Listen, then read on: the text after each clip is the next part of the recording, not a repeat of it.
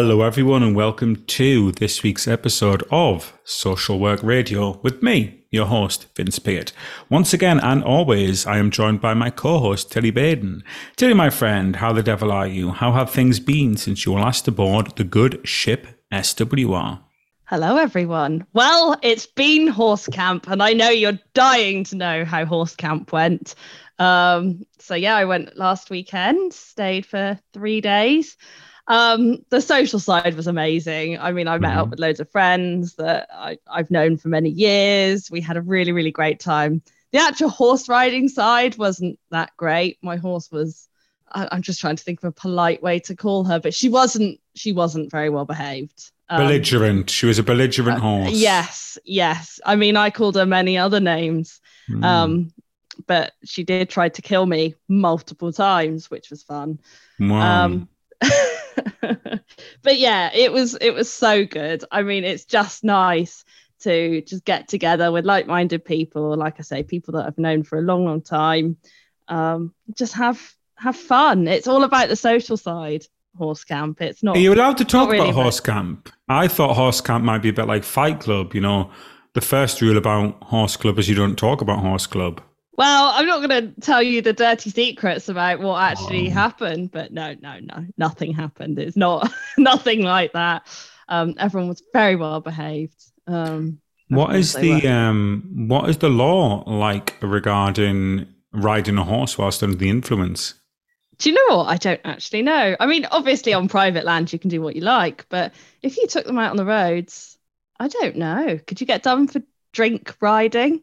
I don't know. Otherwise, maybe I shouldn't admit to doing this, should I? Well, we'll cut that out there. Intervention. Put the brakes on that one. No, I was just wondering because you're not allowed to ride a push bike, but on a horse, kind of, there is a philosophical question: do you ride the horse, or does the horse ride you? Well, I just sit there and hold on, to be honest, and hope for the best. That's what I mean. My philosophy. I mean, so a horse, you wouldn't, if you take it in that, you're allowed to be drunk on a train. You're allowed to be drunk in a taxi. Where does a horse sit? If you had, car on one side, imagine it's a scale. We're doing a Likert scale. It's like scaling. I feel like I'm back in a child protection conference here. We're doing signs of safety scaling. But instead, right now, we're doing drunk horse riding scaling. On the zero, on the far left-hand side, you've got car. Self-propelled car that you drive yourself. Not like a Tesla that drives itself, but like a standard car, like the one you're cutting about in at the moment. On the far right at number 10, you've got a taxi. Evidently, you can be in a taxi drunk. Yeah. From 0 to 10, with 0 being car, 10 being taxi, what number would you place a horse at in terms of self-propelled ability ratioed with the need for the rider to direct matters? Probably 1 or 2, because if you just sit there, your horse doesn't go anywhere or have a mind of its own. So if you're directing it somewhere, you are kind of driving it like you are a car. So I would say it's probably not advisable to get drunk, ride a horse on the road. But if you're on private land like we were then, I mean, it makes it more fun and a bit safer, to be honest, because you lose your inhibitions and, well, maybe not safer. That's probably not. You might go floppy when you drop, though. Maybe less chance of a broken bone. That's true. Yeah. And you ride better when you're not in your head being fearful or nervous or something. Can horses tell when you're drunk? Probably. I mean, at Christmas, I give my horses alcohol. It's kind of a standard thing. You give them a bit of Guinness. They love it. Yeah. And if they've got an upset stomach or something, you can give them a bit of brandy or a bit of whiskey. Kind of old school home remedies that you can do that involve alcohol. So yeah, I mean, horses probably can tell. Well, I never thought, when I did all my notes for today's podcast, at no point did I consider we would alight upon a conversation about giving a horse alcohol. I know. Well, it's a wild ride on Social Work Radio. So it's a wild ride when you're drunk on a horse as well. It is that too. It is indeed. But anyway, enough about me. How are you? How's everything going for you this week? I'm good. I'm good. I'm full of the joys of late spring, early summer, my friend. I was going to use the word hooked up there, but that's really inappropriate. I met up. I didn't hook up. I met up. I met up with one of our columnists on Social Work News this past weekend. She had a spare ticket to a Sam Fender concert in my neck of the woods at St James's Park in Newcastle, and she kindly asked me if I would like to go. So a good time. Well, I'd like to say a good time. I had a good time. I'd like to think she had a good time as well with my company. But it was her first time up in the northeast of England. So on the Friday, I gave her a bit of a tour. Took her out to one of my favourite restaurants. Sort of showed her the sights. Took her down the quayside. Showed her the Angel of the North. Showed her the Baltic Flour Mill and the actual Newcastle, which Newcastle is famed for. And the Sam, I mean, I've liked Sam Fender, since before he was mainstream. Obviously, he comes from North Shields, which is about 10 miles from where I live, and he was kind of on the scene in Newcastle. There were gigs before he was sort of mainstream. I've seen him twice before. This was the third time, but to see him for his first night at St James's Park, obviously I'm there every other weekend watching my beloved Newcastle United, to sort of see, one of my favourite artists, a local boy who's done good at St James's Park in front of 60,000 Geordies. It was a special night indeed, and I'm very grateful for our anonymous columnist for taking me along to that one. So yeah, a very good weekend indeed. Right, should we crack on with this week's show, Tilly, and stop talking about gigs and drunk horses? Okay, you ready for this? Yeah, let's talk about something social work related, shall we? Yeah. I'm not sure. We can usually find a link. Well, to be fair, I've got a link. I was actually with a social worker on Friday, so I've got some sort of link there. And you and I are both social workers, but I'm not sure we can find a social work link between our profession and drunk horses, but we'll give it a try sometime. This week, we are going to be talking about surviving your first year as a social worker. The reason we've chosen the topic is it's around this time of year when people are either first starting their newly qualified positions or will be in the midst of interviewing, or perhaps they have been successfully interviewed for a position and are waiting to get started, things like DBS checks to come through and so on. So I thought now was as good a time as any to start talking about this subject as a standalone topic, given, Tilly, it is something you and I discuss on a regular basis. We quite often drop hints and we discuss what our own experiences were like. So let's give this a show in and of itself and give it the attention that it deserves. So I'm just going to come out and ask you, Tilly, many years ago now, but what are your memories of first starting out as a social worker around this time of year? And what was your first year as a whole like? So to start off with, what was it like when you took that first step into social work, got your first job? What was the interview like? And then after you'd got over those initial experiences, how did your first year as a newly qualified social worker go for you? So I was an eager beaver, shall we just say, when I started in social work. Never. Obviously not. Kel surprise. Surprise. I mean, I am like Hermione Granger in many ways. And I suppose I was a little bit like that when I started out in social work. So I actually did my interview back in February of the year when I was due to qualify. So I secured my job in children's services in a referral and assessment team.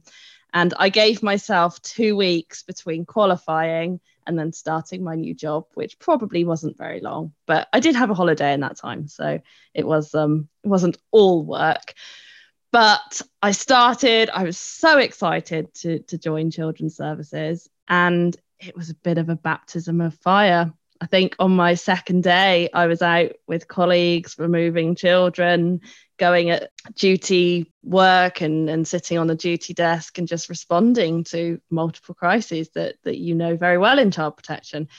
It quickly became quite chaotic, I'd probably say. I mean, as I was going to be a bit of a workaholic, I think throughout, I probably will be throughout my life, I definitely threw myself in, said yes to absolutely everything, overcommitted. And I think I felt very close to burnout, to be honest, probably mid to the end of my first year. I was exhausted. I was working really long hours. I was in the office till like 9, 10 every night. Wow. Wow. I know. And at the time, I didn't hate it because I was feeling like I was doing a good job. And was anyone else there that time? Was that a culture or was it just you?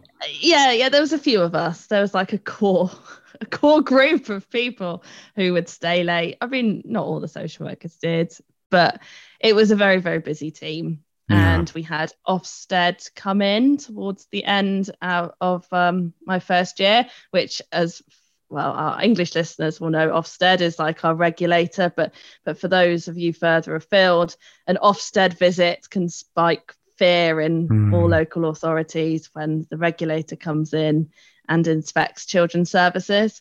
And the local authority I was in didn't have a very good Ofsted rating at the time, and there was a lot of changes made. We then went into a restructure, and I just finished my ASYE. And at that point, I thought, I'm either going to leave social work altogether, and I very, very almost did leave social work. But I, for some reason, stayed, and I got a job in adult services at the point of restructuring, even though children's services offered me more money and my pretty much pick of positions. And they were going to move me up to a level 3 social worker, which for someone that's just qualified, or just finished their ASYE, is too much of a responsibility, but it meant that they could pay me more.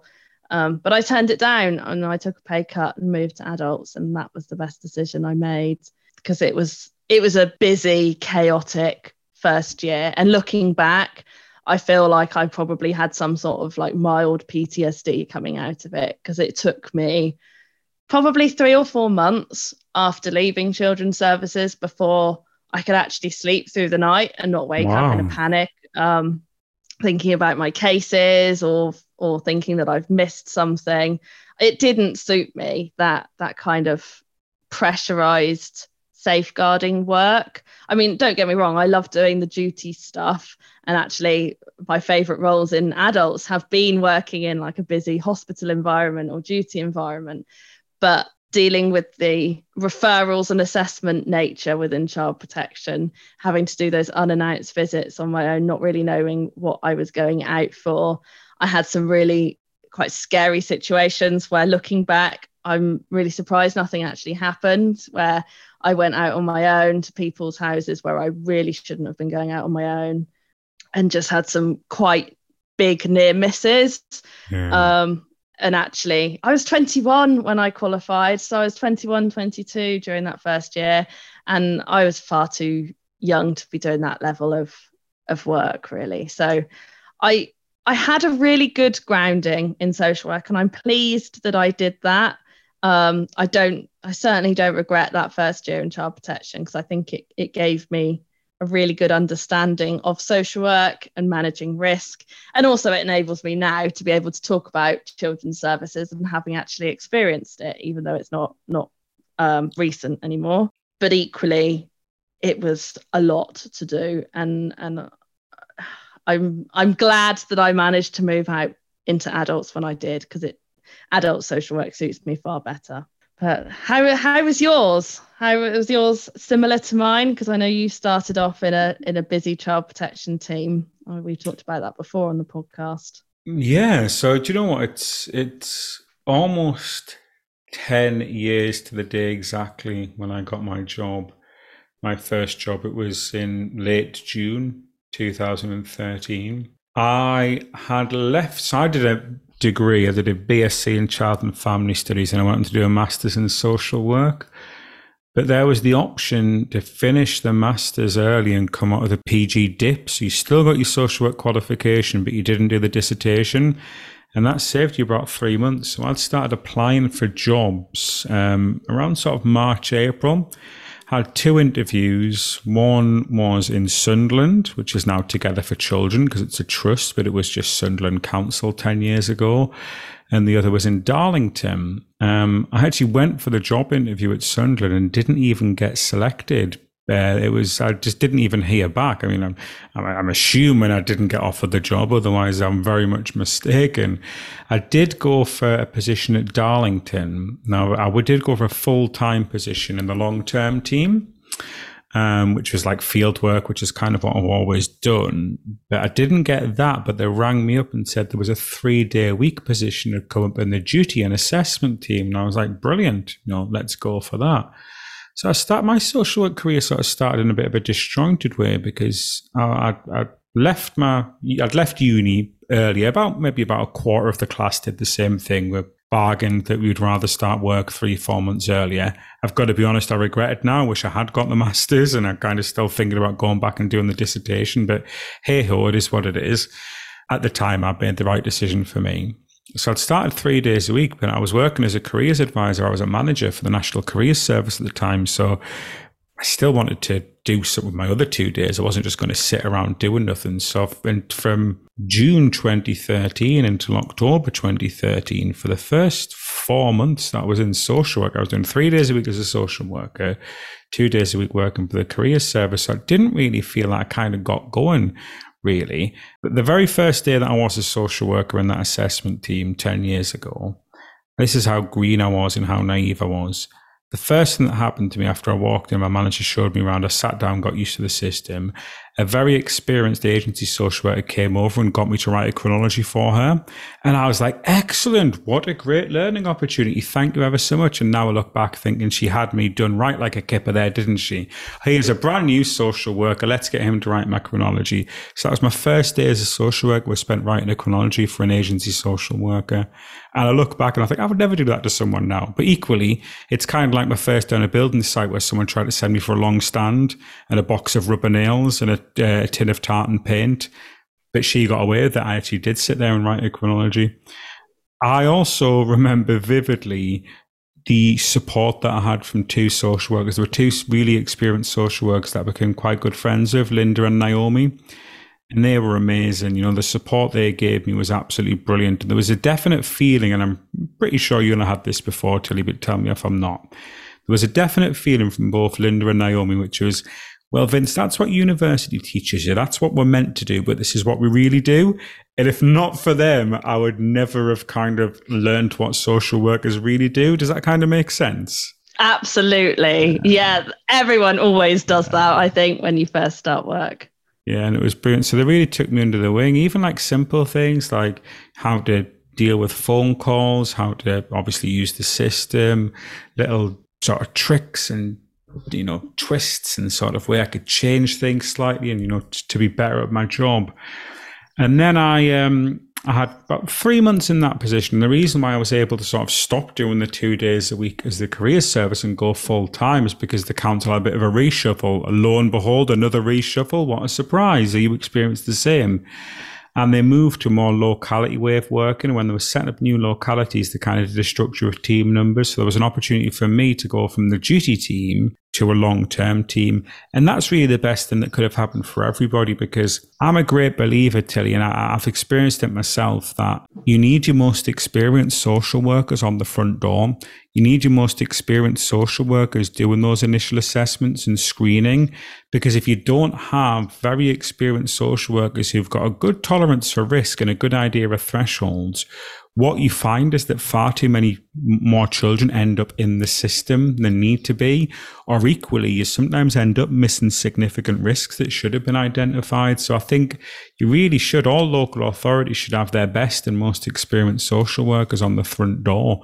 Particularly if there's like a smaller team of them. I mean, when I was working at Darlington's a very small local authority. So there were only 4 social workers in that duty and assessment team. 4 social workers, 2 managers. So you had a lot of experience from the managers, but looking back, I did feel a little bit out of place. I wasn't quite experienced enough for that role. Whereas in long term, that's where I really cut my teeth. And just as I was very grateful to have 2 really experienced social workers in Linda and Naomi, sort of the 2 senior practitioners, take me under the wing in the duty team, in the long-term team, in the fieldwork team in Darlington, I had an amazing manager called Becky. And what I loved about Becky, Becky Stevenson, her name was, still is. I happened to be in a meeting with her a couple of months back. It was great to see her again. But what was brilliant about Becky is she pushed me.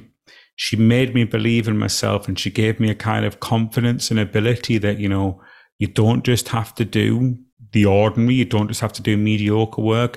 You can be innovative. You can strive. And she really sort of pushed me and would recommend books, would recommend training, would recommend theories and research. And she had a real strong drive to be the best you could be. Now, that didn't work for everyone, Tilly. It didn't work for everyone. But it worked absolutely brilliantly for me, and she was amazing. And I would have probably, you know, if not for her leaving that local authority, I could have very well still be there now, to be perfectly honest, because of what a good manager she was. But she left to go and work somewhere else, and that kind of things didn't really work out so well after that. I think after she'd gone, things kind of came to a head a little bit. You might have seen this yourself, Tilly. You know, when you've got a really strong manager who has a very clear vision for their team and has a very clear process and work ethic, and the kind of team's molded in that person's vision, and they're that skillful, they're able to juggle all the plates and keep on top of things. When that manager goes, sometimes you can see issues, can't you? Yeah, you can. I've seen that many times. And that's, you know, a tale as old as time. That's exactly what happened with me. And things, you know, I've spoken about this on the podcast many times before. I've written about it as well. You know, not long after she left, I ended up with 45 cases. You know, I was a newly qualified social worker. I just finished my ASYE year. I was a year in by then. But because I was committed, and because I worked hard, and because obviously Becky kept feeding good feedback back about me, she kept saying to her supervisors, well, you know, Vince is really good, he's handling it. I kept giving more and more cases. When an agency social worker left quite suddenly, when hadn't done the work she was meant to do on her cases, I got more of them. And because I was too scared to say no, I ended up in this awful position with 45 cases, because I had lots of work that could be closed, but I just couldn't find the time to do it. Couldn't find the time to, you know, do the closures, do the assessments, tie things up. And it got to a point, you know, when it was a combination of, after Becky left, my enthusiasm wasn't really there anymore as it was, because, you know, I liked her that much and I was so close with her, and she was such a good role model for me. Whoever came in would never have stood a chance after that, would never have stood a chance, because I was always pining for my ex. You know, no matter how good my ex-girlfriend was, I was always pining for my ex. And I was just pining I wanted Becky back in my life, and I couldn't handle it. You could have had Isabel Trowler come in and I wouldn't have liked it. To be fair, you could have had Isabel Trowler and I wouldn't have liked it. That isn't that facetious there. But yeah, no offense to Isabel Trowler, I'm just making a point. To be fair, I've met Isabel Trowler. She's a lovely woman. I don't think she deserves the stick that she really gets, but hey ho. I think for another day. I think she gets, do you know what? I think she gets stick for the role and the unrealistic expectations rather than her as a person. And I've given Isabel Trowler stick before, but since I've met her in person, she's lovely. I think she's really, really nice. She's very committed. She's incredibly passionate about social work. But like you say, there is a story for another day indeed. So yeah, I ended up moving just after I'd been a year there, and I sort of never looked back. But yeah, that first year was an interesting one. It was a roller coaster, and it was kind of a microcosm of what social work is, given I ended up with too many cases because I was scared to say no. I ended up with 3 different managers. I ended up with some excellent role models and some people who I looked at and I thought, I can't believe you're in social work, and I can't believe you're going on like this, particularly like suddenly leaving cases without putting proper notice in. And I ended up leaving after a year because I had a better opportunity. Lo and behold, that has really kind of set the tone for my entire career. You know, just like with children, those formative years mean a lot, don't they, Tilly? They do. And it's interesting that we had a fairly similar experience in that respect. I mean, there are many ways that you and I are similar, and then there are many ways that we're different as well. But I think that work ethic then not being able to say no to stuff, I think that resonates with both of us quite heavily. And I think that's probably why we both ended up in that situation where we had too much. And if it wasn't for other circumstances, we both could have potentially left social work because of it. Yeah, definitely. But, you know, I left for a different local authority, one closer to home, and it suited me better. You know, I went from having a 50-mile commute to a 5-mile commute. and obviously you went into adults. Let's just turn back to your time in that first year then. What advice would you have given yourself back then? So you're in that exact same situation all over again. If you could turn back the clock 8 years and speak to yourself, Tilly, what advice would you give your younger social work self? I think don't work so hard. I think I would say, or not work so long hours. I think that was partly what was causing me so much stress. I just wasn't getting any chance to switch off. And I think what social workers, once they finish their ASYE, probably often forget about is that during that first year, you have all the portfolio to complete, you've got your reflections to do, you're still embedding your learning, there's lots of training and extra things that I probably pushed to one side because I was too focused on doing the actual job itself. And don't get me wrong, I passed my ASYE and I did fine in my portfolio. They're quite complimentary about it. But I think had I put more time into actually just letting myself reflect and breathe, I think I could have probably learnt more during that first year rather than just survive it. So I think that would be my biggest bit of advice. Don't sell your soul to do the job, and just give yourself loads of breaks and time to just reflect and absorb the information, because it's a constant learning curve, and learning new information all the time is exhausting. So no wonder why social workers get so tired during those first year or so. Yeah. What's your golden piece of advice then for our newly qualified workers? Well, for myself, and this may be relevant to them too, is stop being a try-hard. Nobody will be impressed by your efforts to work late and always go above and beyond. The only person that you are appeasing by yourself is your own inner insecure little boy. Be more Ron Weasley, less Hermione Granger. Yes. I was always thinking I would try and impress people by working hard and working late and going above and beyond and saying yes, but at the end of the day, the only person I was trying to impress and appease was myself.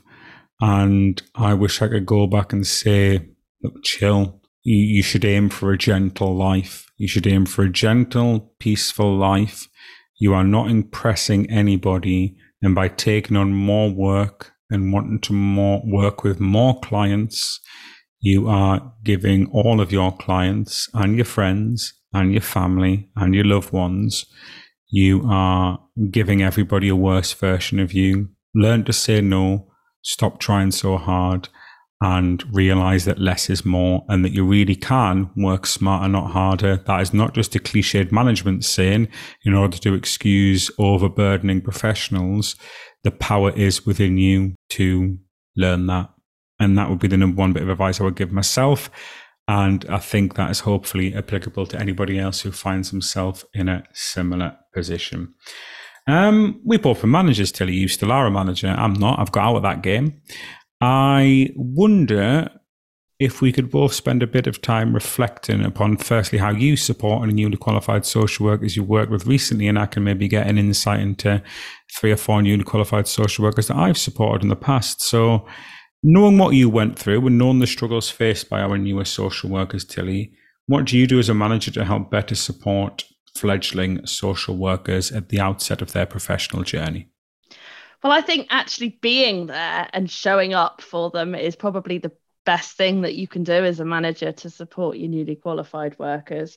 I remember when I first became a manager, I took over the management of 2 social workers that were midway through their ASYE, and they were both really struggling. And I don't want to speak ill of the previous manager. They were struggling with multiple roles. Speak as ill as you like, Tilly. Speak as ill as you like. Go for it. No, because it wasn't their fault at all. They were doing more than one person's job, and actually they were supervising too many people.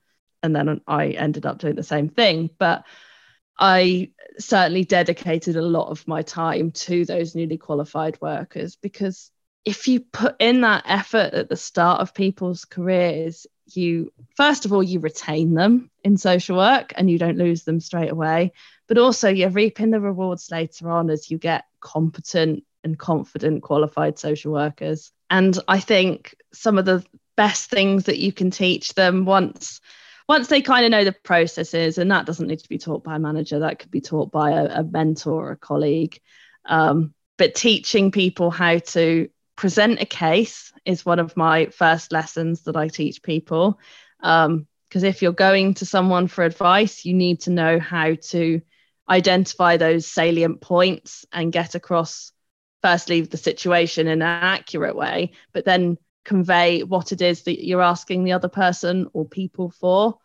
I think that's a really key skill. Time management, again, I know I'm not the best person at time management, and I think you would probably do a far better job than I would at that. But teaching people how to structure their diaries, how to manage a busy caseload, and how to protect their time when they need to do things like the boring bits of paperwork that always get pushed to the side. And I try and take a really practical, hands-on approach with new workers as well. So I will always go out and do visits with people. I think that's really important. So either they're shadowing me or I'm going out with them, but not as a direct observation, because actually that's not necessarily always that helpful, and that puts people under more pressure if they think they're going to be observed. But just to joint work something and support people through a tricky case, I think that's really important, how to sort of model that behavior and just show people that I make mistakes as a manager, and I have done throughout my career. And I try and encourage people to just learn from my mistakes and their mistakes as well, and not be afraid to make mistakes, because that's always a worry of newly qualified workers as well. So fearful about, can't make a mistake, can't get anything wrong, my face is going to be on the front page of the tabloids. And actually, one of the first things that I tell people when I start supervising someone new is some of the worst mistakes that I've ever made in social work, just to try and break the ice a bit and just show that, look, we all make horrible mistakes, but actually it's how you deal with them, about being open and honest about that, how you rectify things when things go wrong. And that is far more important. What would Brad A. Brown, your hero, tell you about vulnerability? Well, many, many things. Are you after a quote? What are you after? Oh, well, you can give me a quote. Impress me, please. Do you know what? My mind's gone blank. I can't remember anything. Oh, you can't tease me like that. You played yourself there. You've played yourself. I did. You offered me a quote, and there's none on the menu. Yeah, the Teddy Roosevelt quote about being in the arena. If you're not in the arena, getting your ass kicked. Then. So, but it is important, though. It is important. It is important to allow ourselves to be vulnerable, isn't it? In terms of what I used to do for the students, well, the newly qualified, I have supported students. I've never actually been a practice educator, but I've supported them. But in terms of the newly qualified that I've managed in the past, is really, try to pass on the lessons that Linda and Naomi and Becky taught me, because those were the three people that I needed in my first year as a student. And now they say that the right people in your life turns up to give you lessons at the right times if only you'll listen to them. And I was very grateful I had the right people for me. I had Linda and Naomi who showed me what it really meant to be a social worker, and who they taught me more about being a social worker in 3 months than university had taught me in 2 years. And if not for them, I don't know how I'd have coped, to be perfectly honest. I probably would have, but I would have coped. I wouldn't have thrived. I would have just about coped. I would have scraped through. And then Becky was an excellent role model. She pushed me. And I think that's what I tried to do when I was a manager, is I pushed the people who needed pushing, and I put my arm around the people who needed an arm put around them. And the number one thing I did is I made sure that I tailored my approach and my support and my learning to the needs of the people. I didn't have a specific management style. If there was, I'd probably say chilled out entertainer, like David Brent was probably the closest I could get to my management style description. But the key thing I used to do is I treat everybody as individuals. What that person needed from me as a manager and as a mentor is what that person got. And the other thing I did as well is I led from the front line. And that was a bit insecurity on my behalf as well, because my service manager, Ben, great guy, still speak to him these days, hell of a good guy. He sort of really mentored me through my first management position. And he used to try and say, look, Vince, you've got to let go. You've got to step back a little bit. And that's when I realized that perhaps management wasn't for me long term, because I couldn't. I missed it too much. When I tried to get out, it was pulling me back in. I couldn't really let go. So I used to lead from the front. I would go out on visits where it was needed. I wouldn't be overbearing. I wasn't micromanaging. But if somebody needed someone to go on a visit, then I would go with them. So yeah, I tried to be the manager that I always wanted and I always needed, and that I took the best elements of all the people that had mentored me, added a bit of my own personality, and tried to take it from there. Let's finish on this one, okay, Tilly? What do we think our universities and employers en masse can do to better support newly qualified social workers? Let's both talk about universities first. So you go with universities and I'll go. Then we'll both talk about employers. So what can universities do to better prepare students for the reality of that first year of social work practice? Shoot. That is a mammoth question, that is.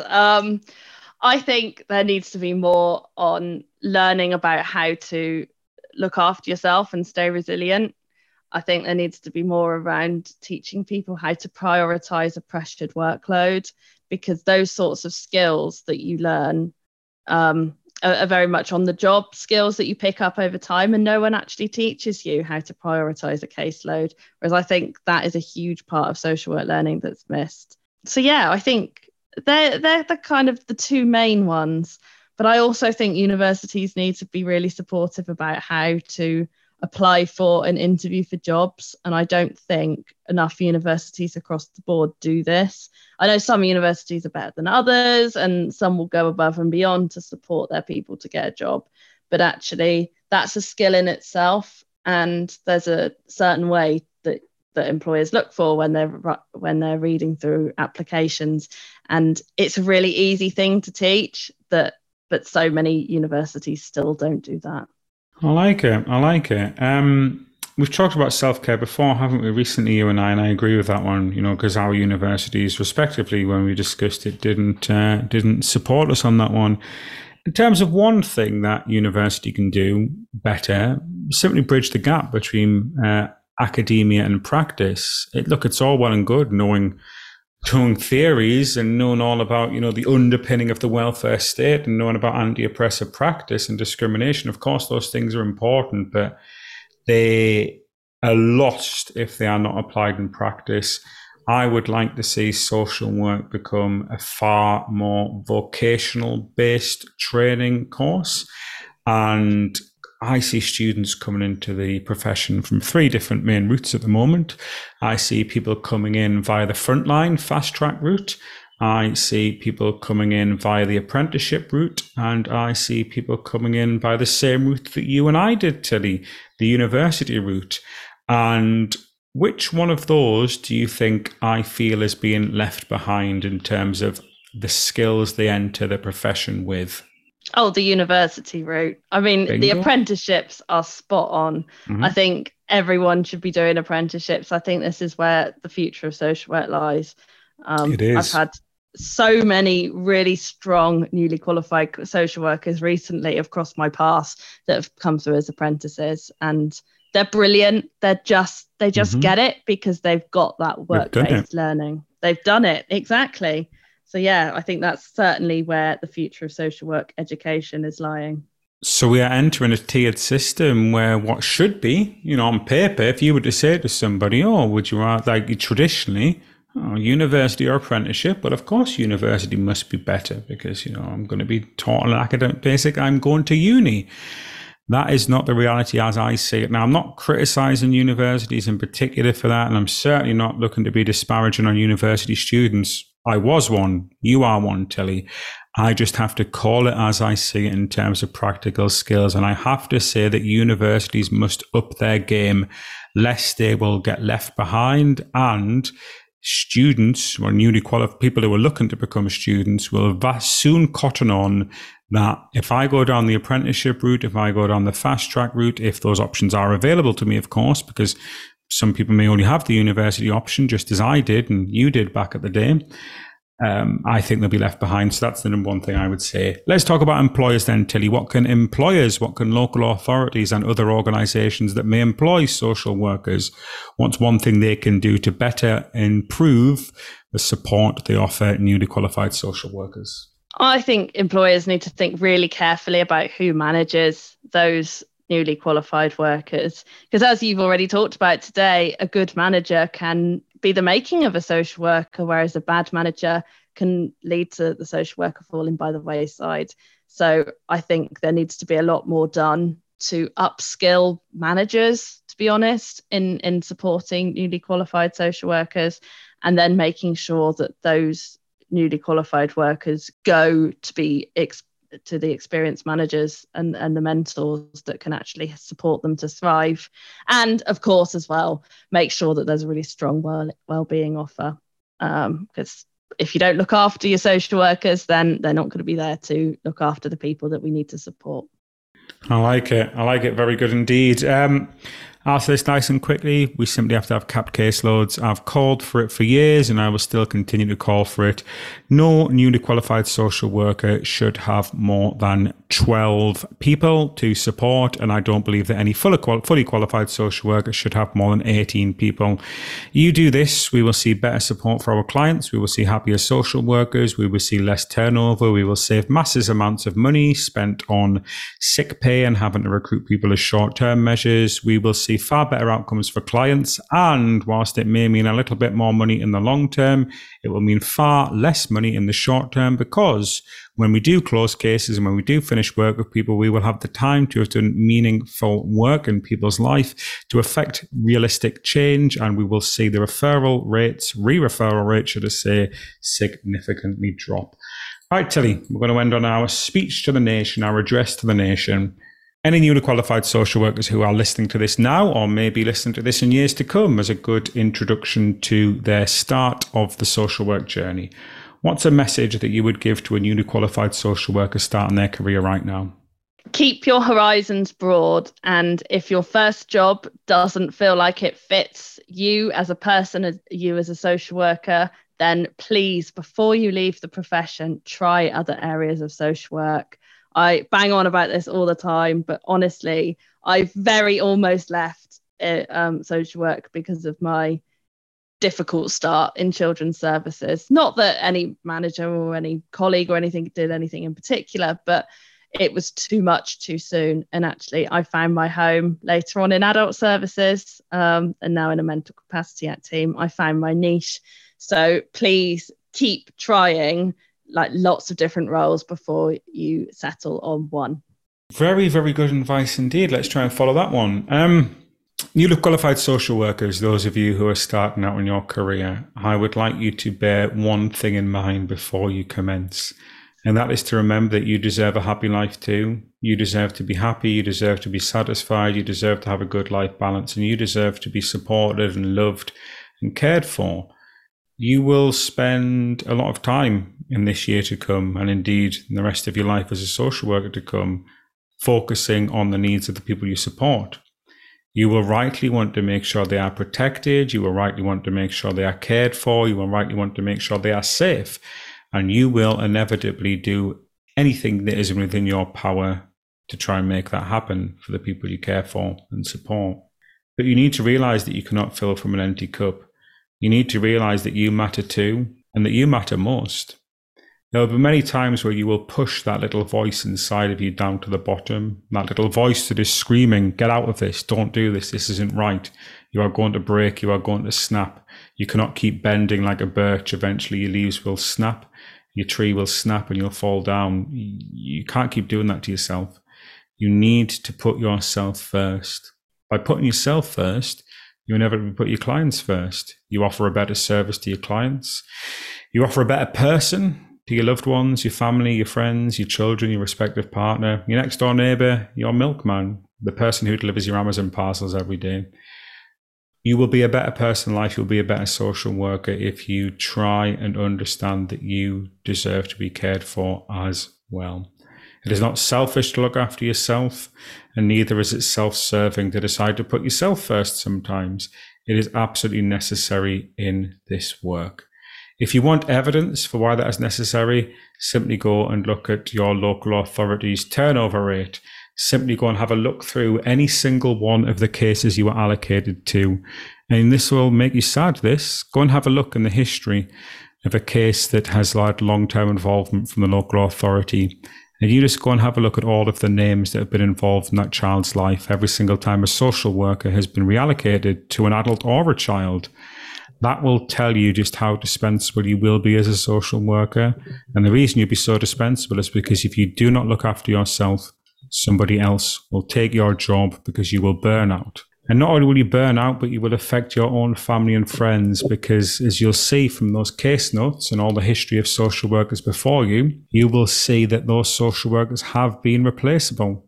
You've replaced somebody else will replace you. Your wife won't get a new husband, your husband won't get a new wife, your partner will not have a new partner, your children will never have a new mother. Your friends, family members, aunties, uncles, grannies, cousins, next door neighbour, they won't have another you in their life.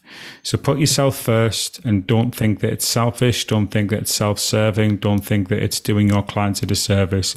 Putting yourself first and remembering that you deserve to be looked after too is the most important thing you could do as a social worker. It took me a long time to realise that. It took me a lot of hard lessons to realise that. It's caused me a lot of difficulties to realise that.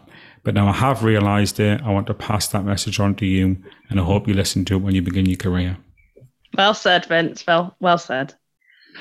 Right. That's about it for this evening, guys. Thank you ever so much for tuning in. As always, if you want to read any stories linked to this, head over to mysocialworknews.com. In particular, you may want to check out one that I wrote a few weeks ago, which is called The 6 Biggest Mistakes That Newly Qualified Social Workers Make and How to Avoid Them.